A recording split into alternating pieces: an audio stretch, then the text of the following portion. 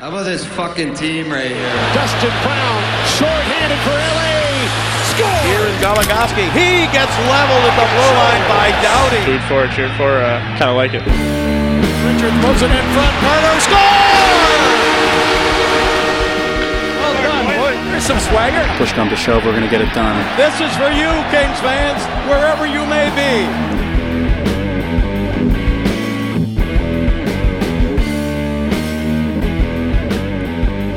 Hey everybody, welcome to the Thanks Bud podcast. We are back for a second week, except for we are recording on Saturday in the early afternoon, so there's still only been one game that we have seen, and so we'll try not to talk too much specifically about how the Kings have played on the ice, since there's not a lot to go on, but just kind of things that have happened with the Kings or in relation to the Kings around the league this week. So, without further ado, as always, I am Chanel Berlin. And I'm Diane Fan. Guess we might as well just sort of start with that home opener. With the positive stuff, though, like how we watched, we weren't at the game, but we watched the opening ceremony and everything, and we saw all the stuff with them getting their rings the night before, and I was made so happy. It was, like, amazing to see it all again, even though, obviously, I watched the playoffs and whatnot, but it was still just great to sort of have that reminder of, like, oh yeah, they did this thing. Well, like, even throughout the summer, we talked about how, like, every once in a while we would stop and just be like, hey, remember how the Kings won the Stanley Cup and how awesome that is? Guess what, you guys? It has not faded. Like, that novelty has not faded. It was so exciting. I mean, watching them bring the cup down from the sky. That was awesome. Great job on its cool little elevator thing. And, of course, raising the banner. My favorite thing with all of it, not specifically with the ceremony, because people just liked the ceremony, but, like, with the rings, like, when the pictures came out the night before, or a couple nights before, where people were showing it off on Twitter, and Jeff Carter beat everybody. He posted his picture first, which is amazing. Jeff Carter being, like, social media on top of it person now. What a world we live in. But I think my favorite thing is people being like, oh, their first rings were, like, better looking, or this ring is ugly, which I like the new ring. I like it actually better than the first one, but I liked people's reactions because I like that they have multiple rings and you can do things like say, oh, this one is ugly. That we can compare cup rings. It's just like the whole banner raising thing. It's like, oh, well, yeah, the Kings lost, but I mean, I'm fine with having a role of just winning cups and raising a banner and losing. Like, that's fine. I like being able to compare cup rings. I like being able to just having multiple cups is still great. Yeah, like, even when we went to the rally, I remember there was, like, a dude behind us who kept being like, oh, last time it was so much better. And I was like, I don't even know if he realizes how much of a douchebag he sounds like, because you're at another rally. They just won the Stanley Cup, dude. I know, we're, like, celebrating this great thing, and you're like, oh, but last time. It's like, shut up, enjoy this. So that's amazing. I love people being able to complain a lot and just, like, irritate people around the league probably with being able to compare the wins because they've happened so close together and also multiple times at this point. It was great. I mean, even though, again, like, the game didn't turn out the way anybody wanted it to, like, the Sharks were in the building to watch the ceremony and have to deal with that, and that was great too. Everything before the game started was awesome and gave me a lot of feelings about the Kings. My arm was clutched by you during a lot of the ceremony. We kept hugging and jumping. It was good times. I liked it a lot. And then, well, actually, maybe we all should have realized that some stuff was slightly off because, like, Drew Doughty missed how he was supposed to go to his spot on the ice when he first came out, jumping over a carpet, and then Kyle Clifford, like, ate it. Rough times, technical difficulties.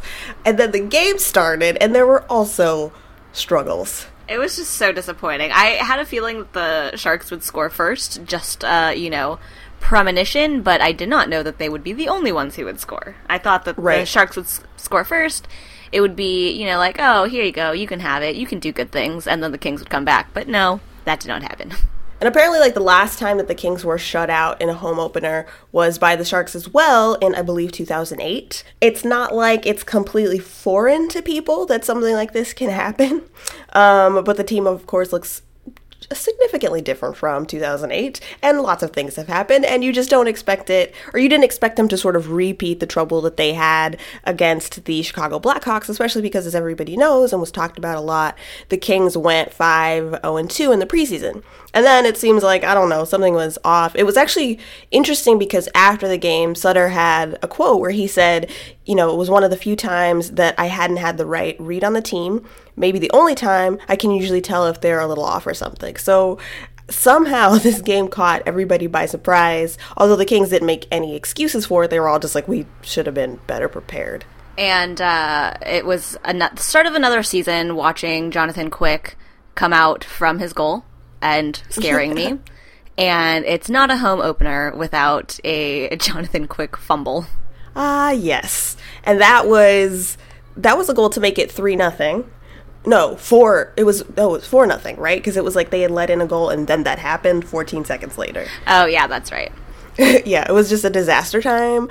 The first goal was kind of weird because it was like a tough angle shot that maybe shouldn't have gone in if Quick wasn't so low when he hugs the post, but whatever it happened, it was also a nice shot, like not to discredit Tommy Wingels, it was a nice shot from him. And then the second goal was on the penalty kill, which also, like, way to get started, like, taking so many penalties so early. They had so many penalties. Why? There was a fight at the beginning. Why? Although it was a pretty good fight, I'm not gonna lie. Good job, Clifford, I guess, for redeeming yourself after completely killing yourself while just skating forward during a ceremony. Yeah, true. But I'm always so worried about Kyle Clifford because he's had so many, like, concussions already. Like, I understand that that's part of his role, but I'm also like, dude, please. Protect your head. You have an adorable little baby that you put in the cup. Like, come on. Think of others. Think about your family. Think about your family. But yeah, so that happened, which I guess was in a way to sort of energize the crowd because, of course, the Kings didn't come out scoring. I mean, actually, by the end of the night, and even when the score was close, they did pretty well in sort of keeping pace and, like, getting shots or whatever, just none of them were going in. It was rough. There were some pretty great chances for the Kings at different points in the game, but they just couldn't get anything actually in net, and instead made Antiniemi look like amazing. Like, he should definitely keep his starter job, which maybe that's just a long con. That's what I'm hoping. That's what I'm hoping. This is all an elaborate setup. Right. We'll just be able to be like, good job giving the San Jose Sharks a false sense of security. Oh, one significant thing that, not that happened in the game, but what contributed to the game. One significant thing was that Jake Muzzin was injured. It was reported, it was kind of up in the air whether or not he would be in the lineup. He warmed up and then didn't play. So Braden McNabb was paired with Drew Doughty again, and they only have had like a little bit of experience playing with each other and all in the preseason. So of course, this was the first opportunity in a game situation. And I think McNabb did okay for the most part, but they did that second Tommy Wingels goal was due to them in a large part because Drew Doughty had taken a shot, it was blocked, it bounced out pretty fast, and Doughty was kind of caught flat-footed. He didn't get going again. I think he was still kind of too busy sort of figuring out where his shot went. McNabb turned around and tried to get back as well, but they let Wingels outskate them, and he had something of a breakaway attempt and was able to sort of scoop it around Jonathan Quick. It actually looked a lot like the goal that Kopitar scored on Niemi in Game 7, which was kind of funny to me. Just know, like, in the off-season, they're watching game tape of the Kings, and, like, each person was in charge of a particular goal that was scored against them, and they now have to score that same exact goal. Right, yeah. How do we make sure that we pay them back for this humiliation? The good news is it's not Game 7, and the better news is that Tommy Wingels, despite the goal, is still not Andre Kopitar. So I think the Kings are going to be okay. Yeah, I think they're all right. How about, though, Trevor Lewis and his spinorama? That was so cute. Oh, it was adorable. I mean, did anyone really think that anything would come of it? Probably not. But the fact that he tried, A+. Yeah, props to him, though. He got a shot on goal. Like, yeah. I wasn't expecting that to happen. Way to be. I stand by. I mean, he didn't score this game, but I stand by the fact that Trevor Lewis is going to break the double digits in goals. I mean, it might be a little while, though, because he is injured now. Yes. Apparently, the spinorama, too ambitious for Trevor Lewis, and he should have reined it in. He's like, I'm going to try something, and then promptly, like, pulled a muscle or something. Yeah. I was like, whoa, you're playing over your head here. Just stick to your shots from behind the net. That's what you're good at. So he's out for at least a couple games. It doesn't sound super serious or anything, but he will be out for a little bit. Muzzin also, they said, will be out for this weekend, probably, and I think they're considering him kind of day to day, and he could be in fairly soon, but not in this back-to-back thing. So I hope Braden McNabb was ready, because he is in it immediately. Your time is now, Braden McNabb. Yeah. Show us what you He's got. He's got to learn so quick. Right on the top pairing. What can you do? Interesting thing, of course, is they shuffled the lines a little bit right after that game, which makes sense. Like, nothing went right, so why not move stuff around again? And actually, it looks a little bit more like what they went with in the playoffs because, well, I guess parts of the playoffs, because they've started already to move Dustin Brown and Justin Williams. Now, Justin Williams was taking line rushes with the top line before the Coyotes game, and I don't know if I'll post this before that game or after, so we will see how that works out. And then Mike Richards back on the fourth line already. But looking good. Yeah. He's playing well. I mean, that's fine. I mean, something we'll probably talk about a little bit later, but actually I don't think, he still had like a lot of ice time last postseason and whatnot. I don't think there's any shame in the fourth line. It's just kind of funny to always say that. But probably if you ask Mike Richards what the situation was, he would say he had a tough time because of those new LED lights in Staples Center. Okay, this is one of the greatest things. Apparently people not liking the LED lights, and Mike Richards taken to Twitter to ask everyone what was up. And I was slightly concerned that he would take all of the replies and look for the ones that people said that they didn't like them and just print out petition style. Look, you guys. Right. The results are in. Me and these however many other people totally agree. Lights, not great. We gotta do something about them. Mike Richards' casual survey of Kings fans on the internet about the new lights at Staples Center. I just thought that was so funny. And then to see more quotes later, I was like, oh, I guess it makes more sense now. Alec Martinez, I think, mentioned that their issue with it is because it's so dark. When the puck goes up into the netting or against the boards, it's harder to read what's happening with it and to track it, which makes sense. So we'll see, I guess, if things are changed for the Kings again, because it also seems like, obviously those lights aren't going anywhere, but I guess we'll see how much their pattern for the way the Kings rink is lit is different from the way that they light the basketball games at Staples Center. But it's really funny that I guess the players are we are not feeling it so far with these new lights. I appreciate that you can see less of the terrible people who stand up right before the puck drop during a face-off to wave at the camera. You can't really see them because it's too dark.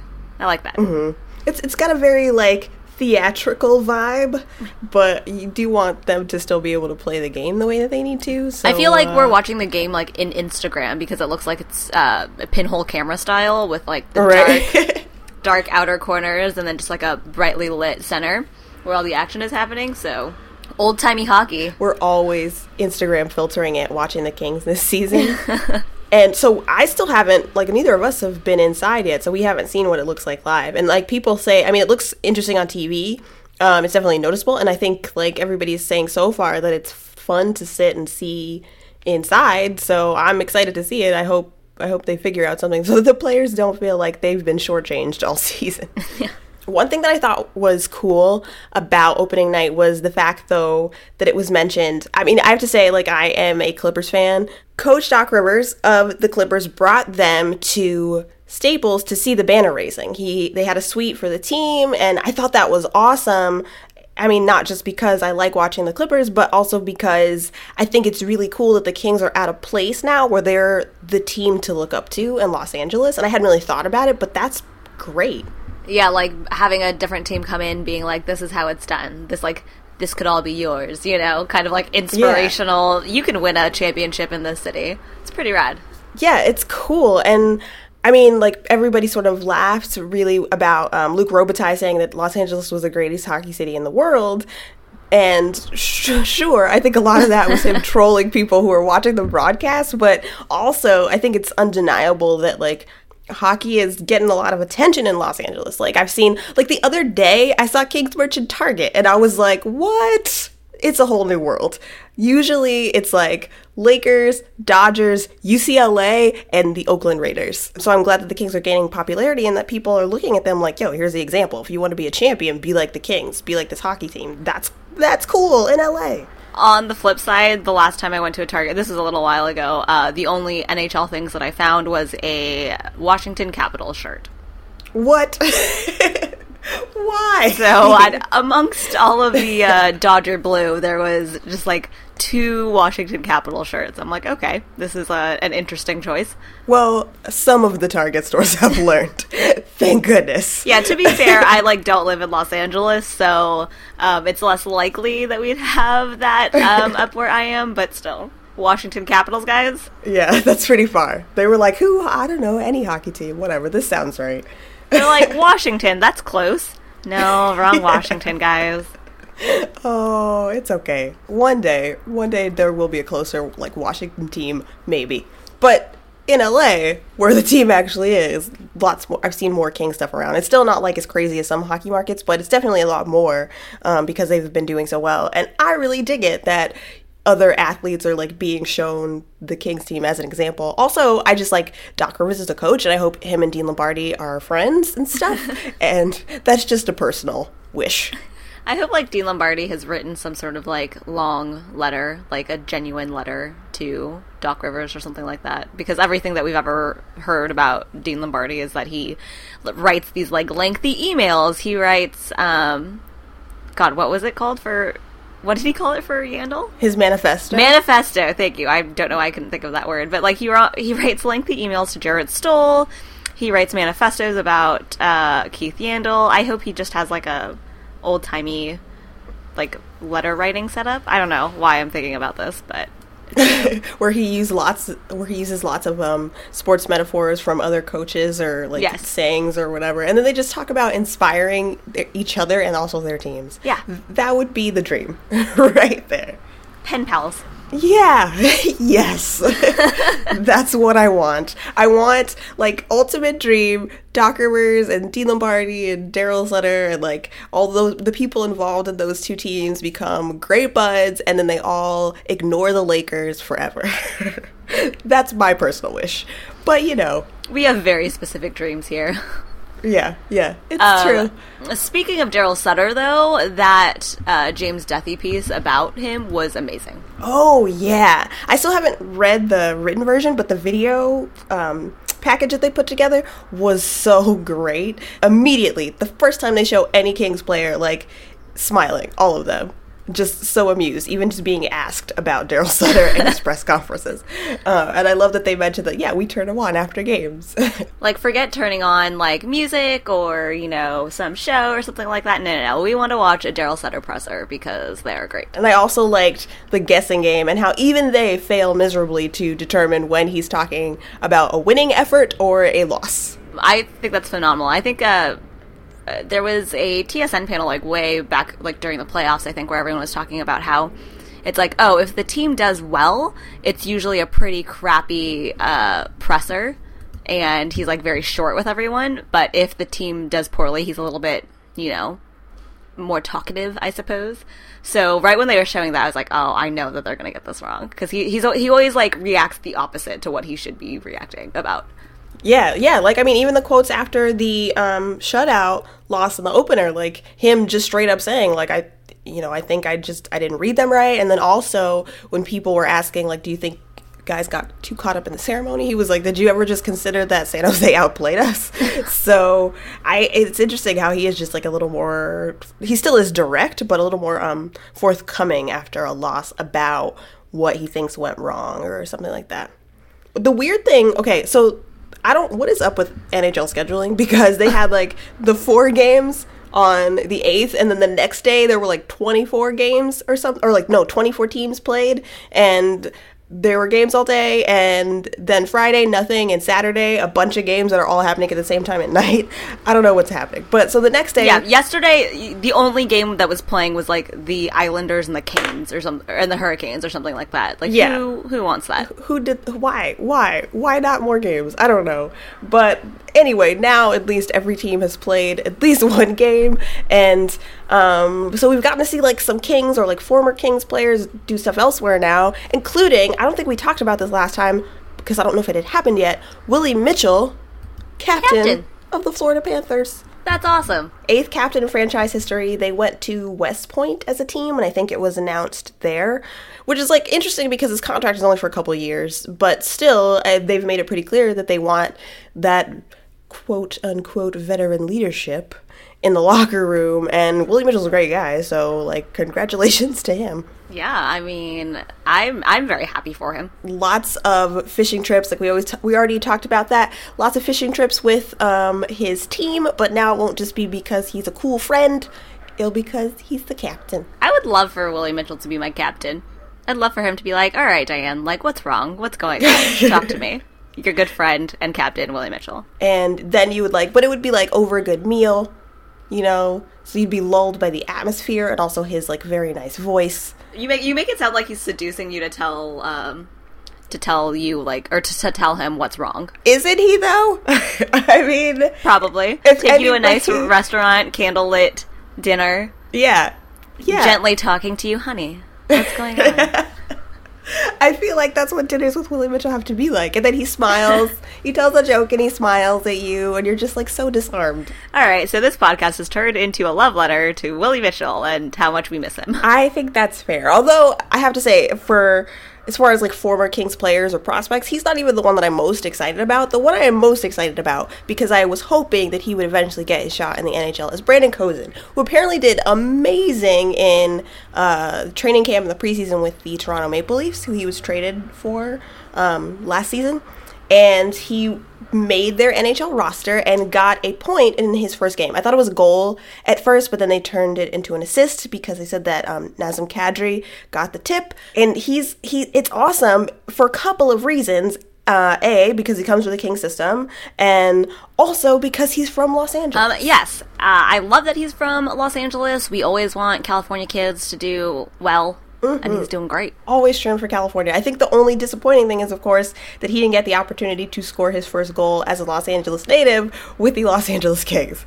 Still never quite gonna get, or still haven't quite gotten that California native on the California team, or Kings team, anyway, happen yet. What was it that was funny about the home opener was everyone always mentioning that Matt Nieto is from Long Beach. Yeah.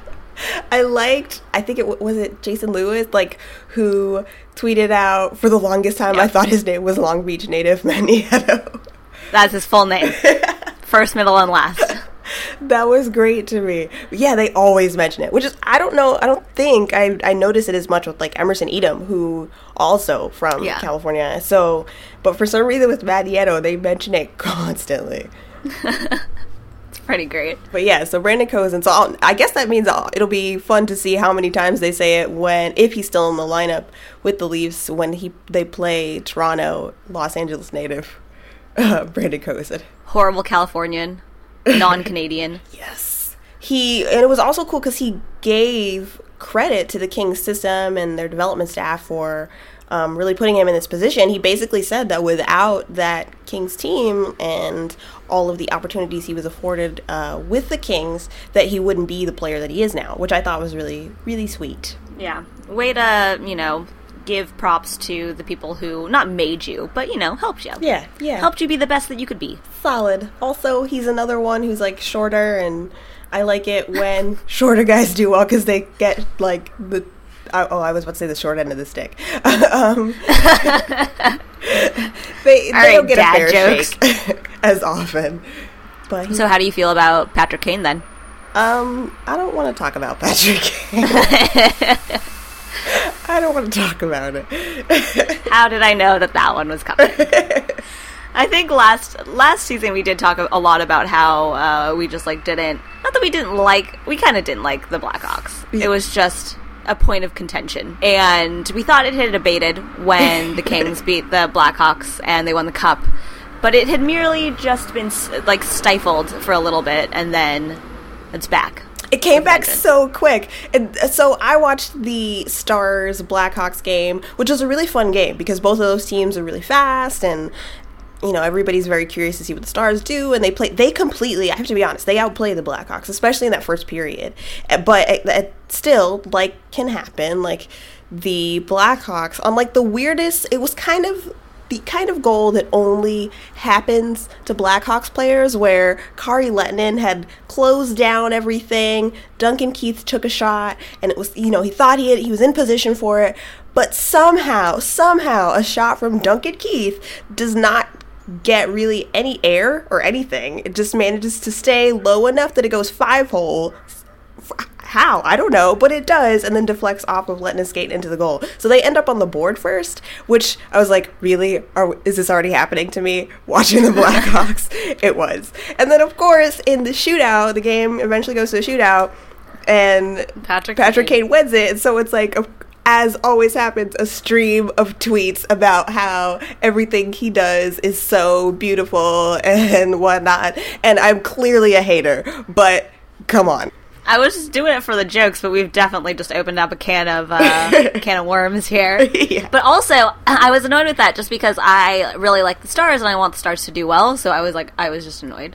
Yeah. I'm going to be annoyed at anybody who beats the Stars this season because I want them to make the playoffs.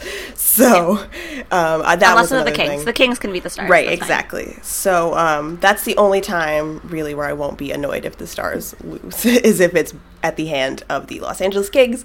But losing to the Blackhawks, especially in a situation where it allowed people to spend lots of time on Twitter talking about Patrick Kane's hands, I was like, okay. This is how we're starting. You can't escape him. He's at McDonald's. No! We talked about this before. Yeah. There's no escaping him. Anyway. What was I going to say? Oh, I was going to talk about, like, something totally unrelated to that. And actually, before I get to it, because now I'm thinking about physicality, one thing that was pretty amazing was there was, like, one shift with Jamie Benn in that Stars game where he took out Brandon Saad and then Brent Seabrook, like, in the same shift. And most notably, Sidney Crosby and Patrick Kane both think that he's, like, the most underrated player. True. Right. Jamie Benn is the player's player to watch this season, it seems like. Something, though, that has been written about, and I think James Myrtle posted a piece today about enforcers in the NHL and how there are fewer and fewer of them. Like, especially this off-season, it seems like so few enforcers got signed, and of course there were some trades, like Brandon Bollig went to Calgary or whatever, but it's just not happening very much. There's less and less fighting in the league, and this particular article written by Myrtle caught my attention because it had quotes from former King Kevin Westgarth. Basically, he was asked, like, do you think there is, like, a noticeable shift, and what do you think is going to happen? And Westgarth said, quote, "It most likely will continue. These things have ebbed and flowed in cycles. They've been harping on the death of fighting. That's been 10 years going back, it seems. But this year, I'd say, with some of the more noteworthy enforcers not finding jobs this year, it's finally happening."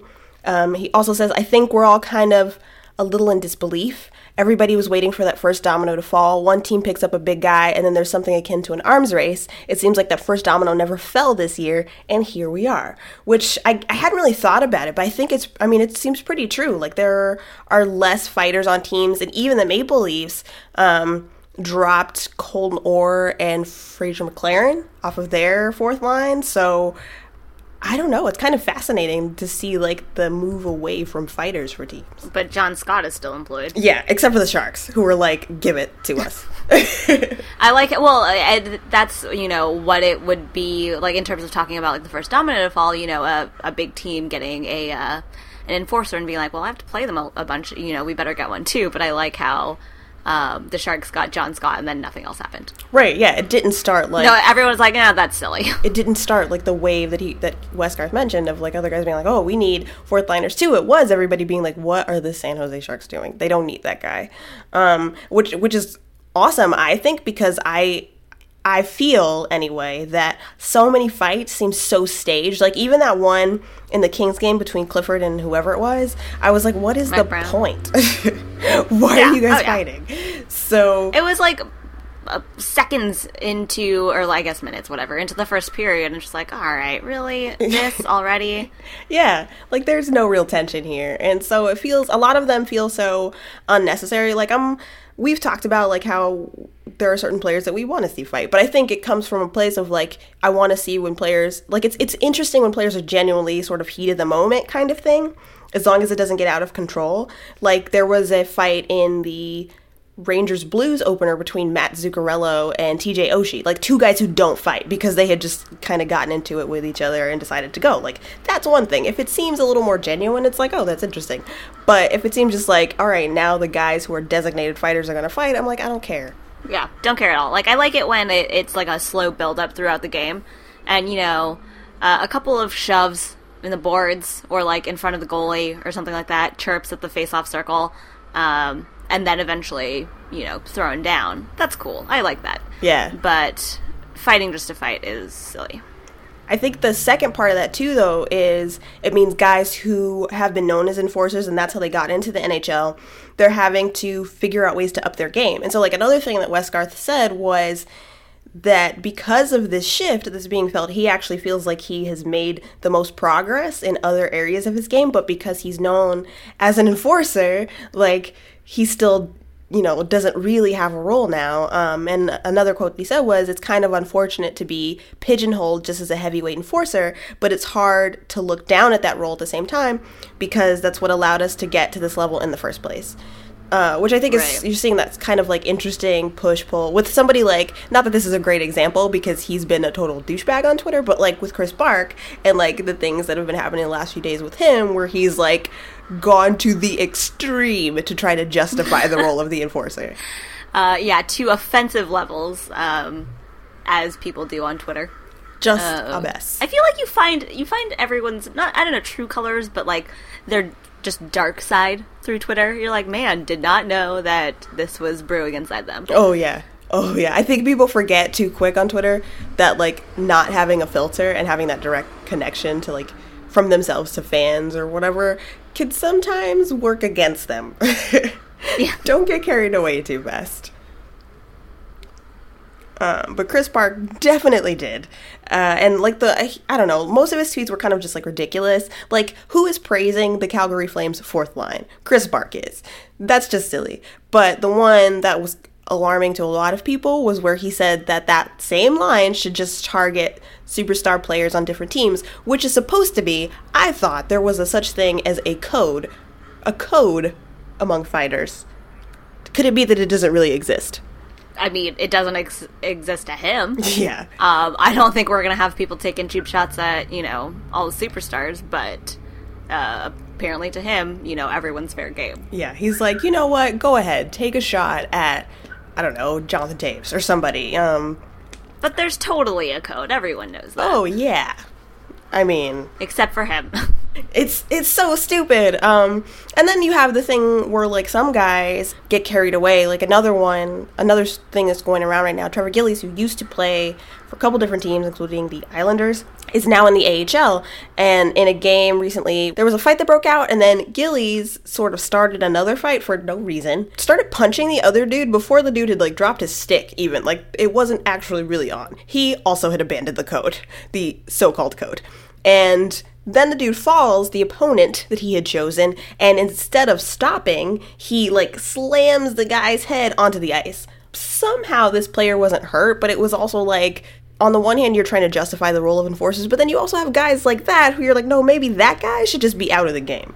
Like, for good. That's just unnecessary. Yeah. You've gone way, way too far. That's crazy. Side note, that's crazy. I didn't see that. Oh, and now I have to go watch it. I'll link you to the video. I watched it this morning, and it's ridiculous. Like, even just hearing it, you're like, what? That's crazy. But then you see it, and you're like, yep, that's exactly what he did. Total asshole. But again, he's also, to note, like, he's in the AHL. Like, he's not a player that people want in the NHL because he doesn't offer anything else for teams that are trying to add more skill. The number of fights from that same article from Myrtle, the number of fights he wrote has gone down, has dropped almost 40% in the last 5 seasons, which is kind of insane and, like, pretty fast. fast decline. It's a good decline in my book. Yeah. Like, I don't want to ban fighting. Like, I see why, you would want to just let loose, but I'm cool with it sort of petering out. Yeah, like if it's happening, gradually and naturally, like whatever. I would rather watch guys who are skilled play rather than fighters who have no skills. Like if there are guys who come in and they can fight and they have some skill, great. Keep your spot. But if you have no skill, get out. I don't care about you. You're just wasting time. I need a fourth line that can really play some minutes. Thanks. Pretty much. That also then made me think of a couple things. So then I also saw this piece about the Minnesota Wild because they had that crazy game against the Avalanche where they just slaughtered them in their opener. And so in some of the writing about that, after there was this one piece from IntelligentHockey.com called How Minnesota's Changing the Lineup Paradigm. I'm going to read you this paragraph and then say some other stuff about it. It goes, Minnesota represents an important paradigm because in their current lineup, the grinder and stay-at-home defensemen are gone, and this is slowly happening around the league. Often the replacements are skilled players on entry-level contracts. Squeezing value out of players on the cheap is a necessity for serious cup teams, and the Kings and the Blackhawks have been two of the best at extracting maximum output from young players who are still honoring the finer points of the NHL game.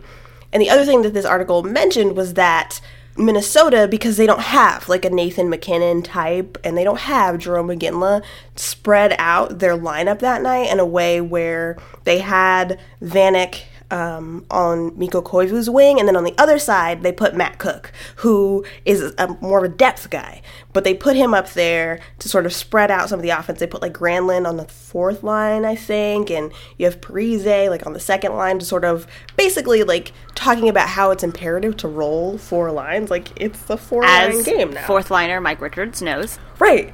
Yeah, but that's my thing, right? Is they talk about how stuff is disappearing and things are changing and look how Minnesota's changing, and it's actually it's kind of, the Kings are a pretty prime example of a team that did that a lot throughout last season, and some of it people were it's because of their scoring slumps that they go through, but some of it I think is by the time they got to the postseason it was totally to their benefit, because they knew all the places that they could place guys to sort of spread things out if they needed to. Everyone's just trying to be like the Kings. It's true.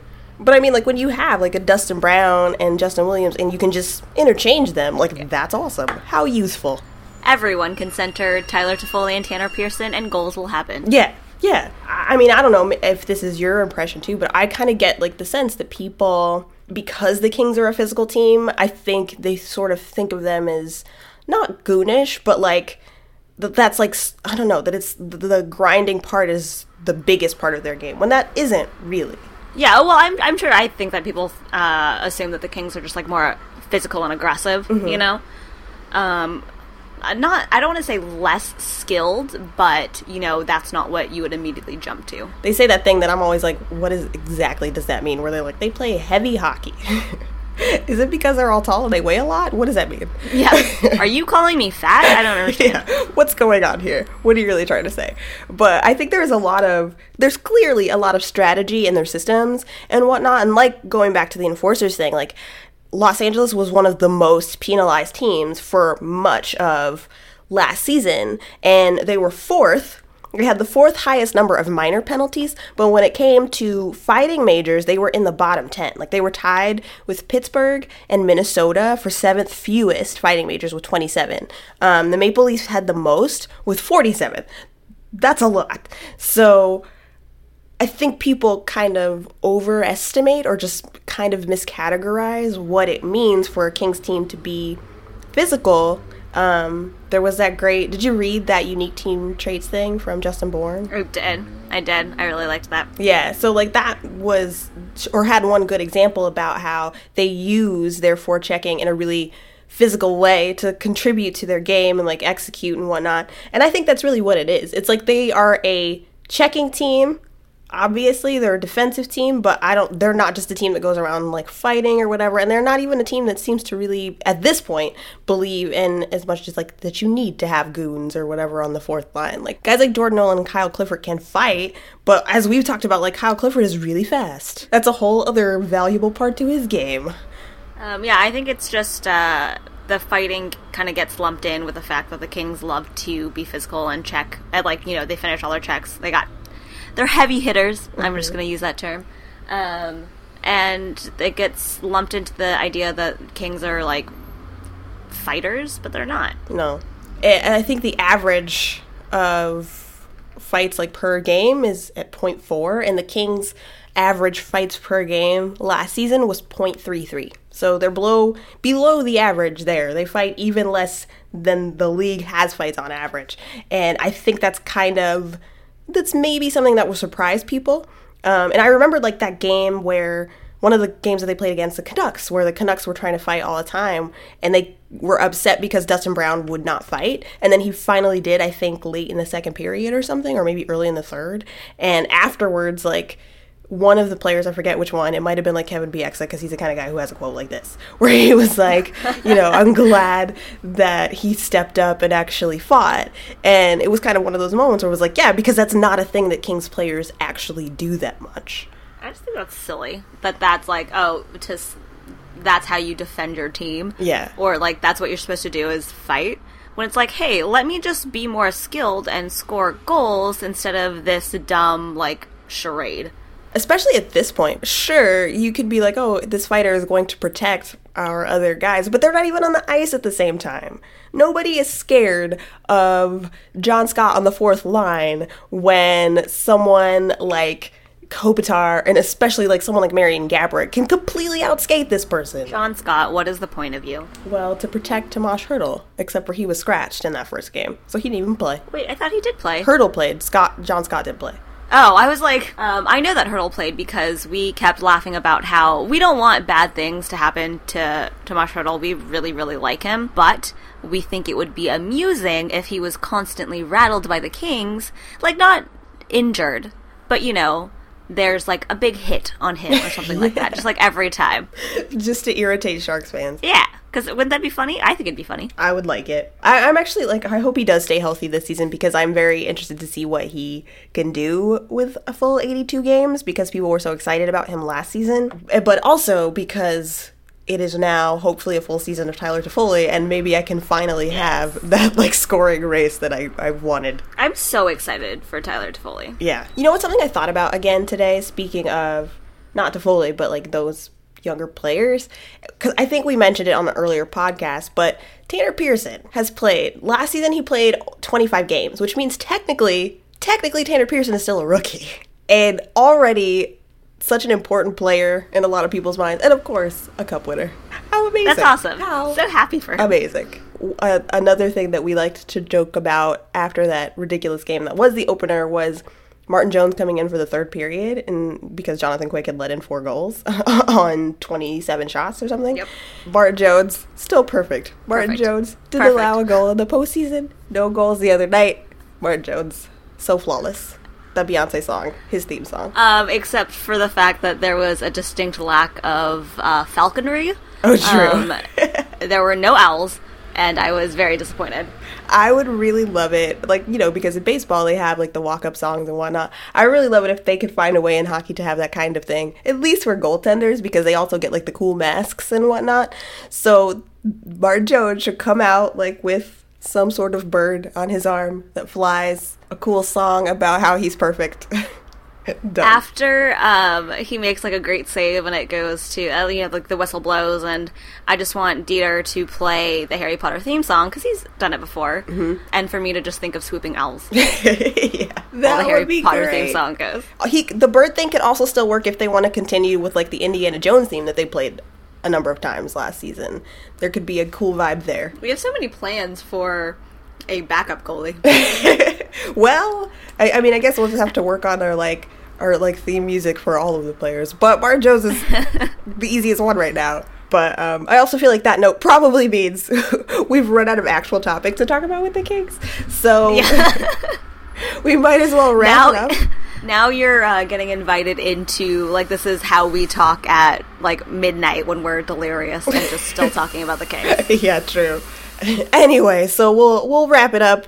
As mentioned on the last podcast, we are on SoundCloud now, so if you want to stream it there or use their app, you can, if that's a thing you do. We're still on iTunes.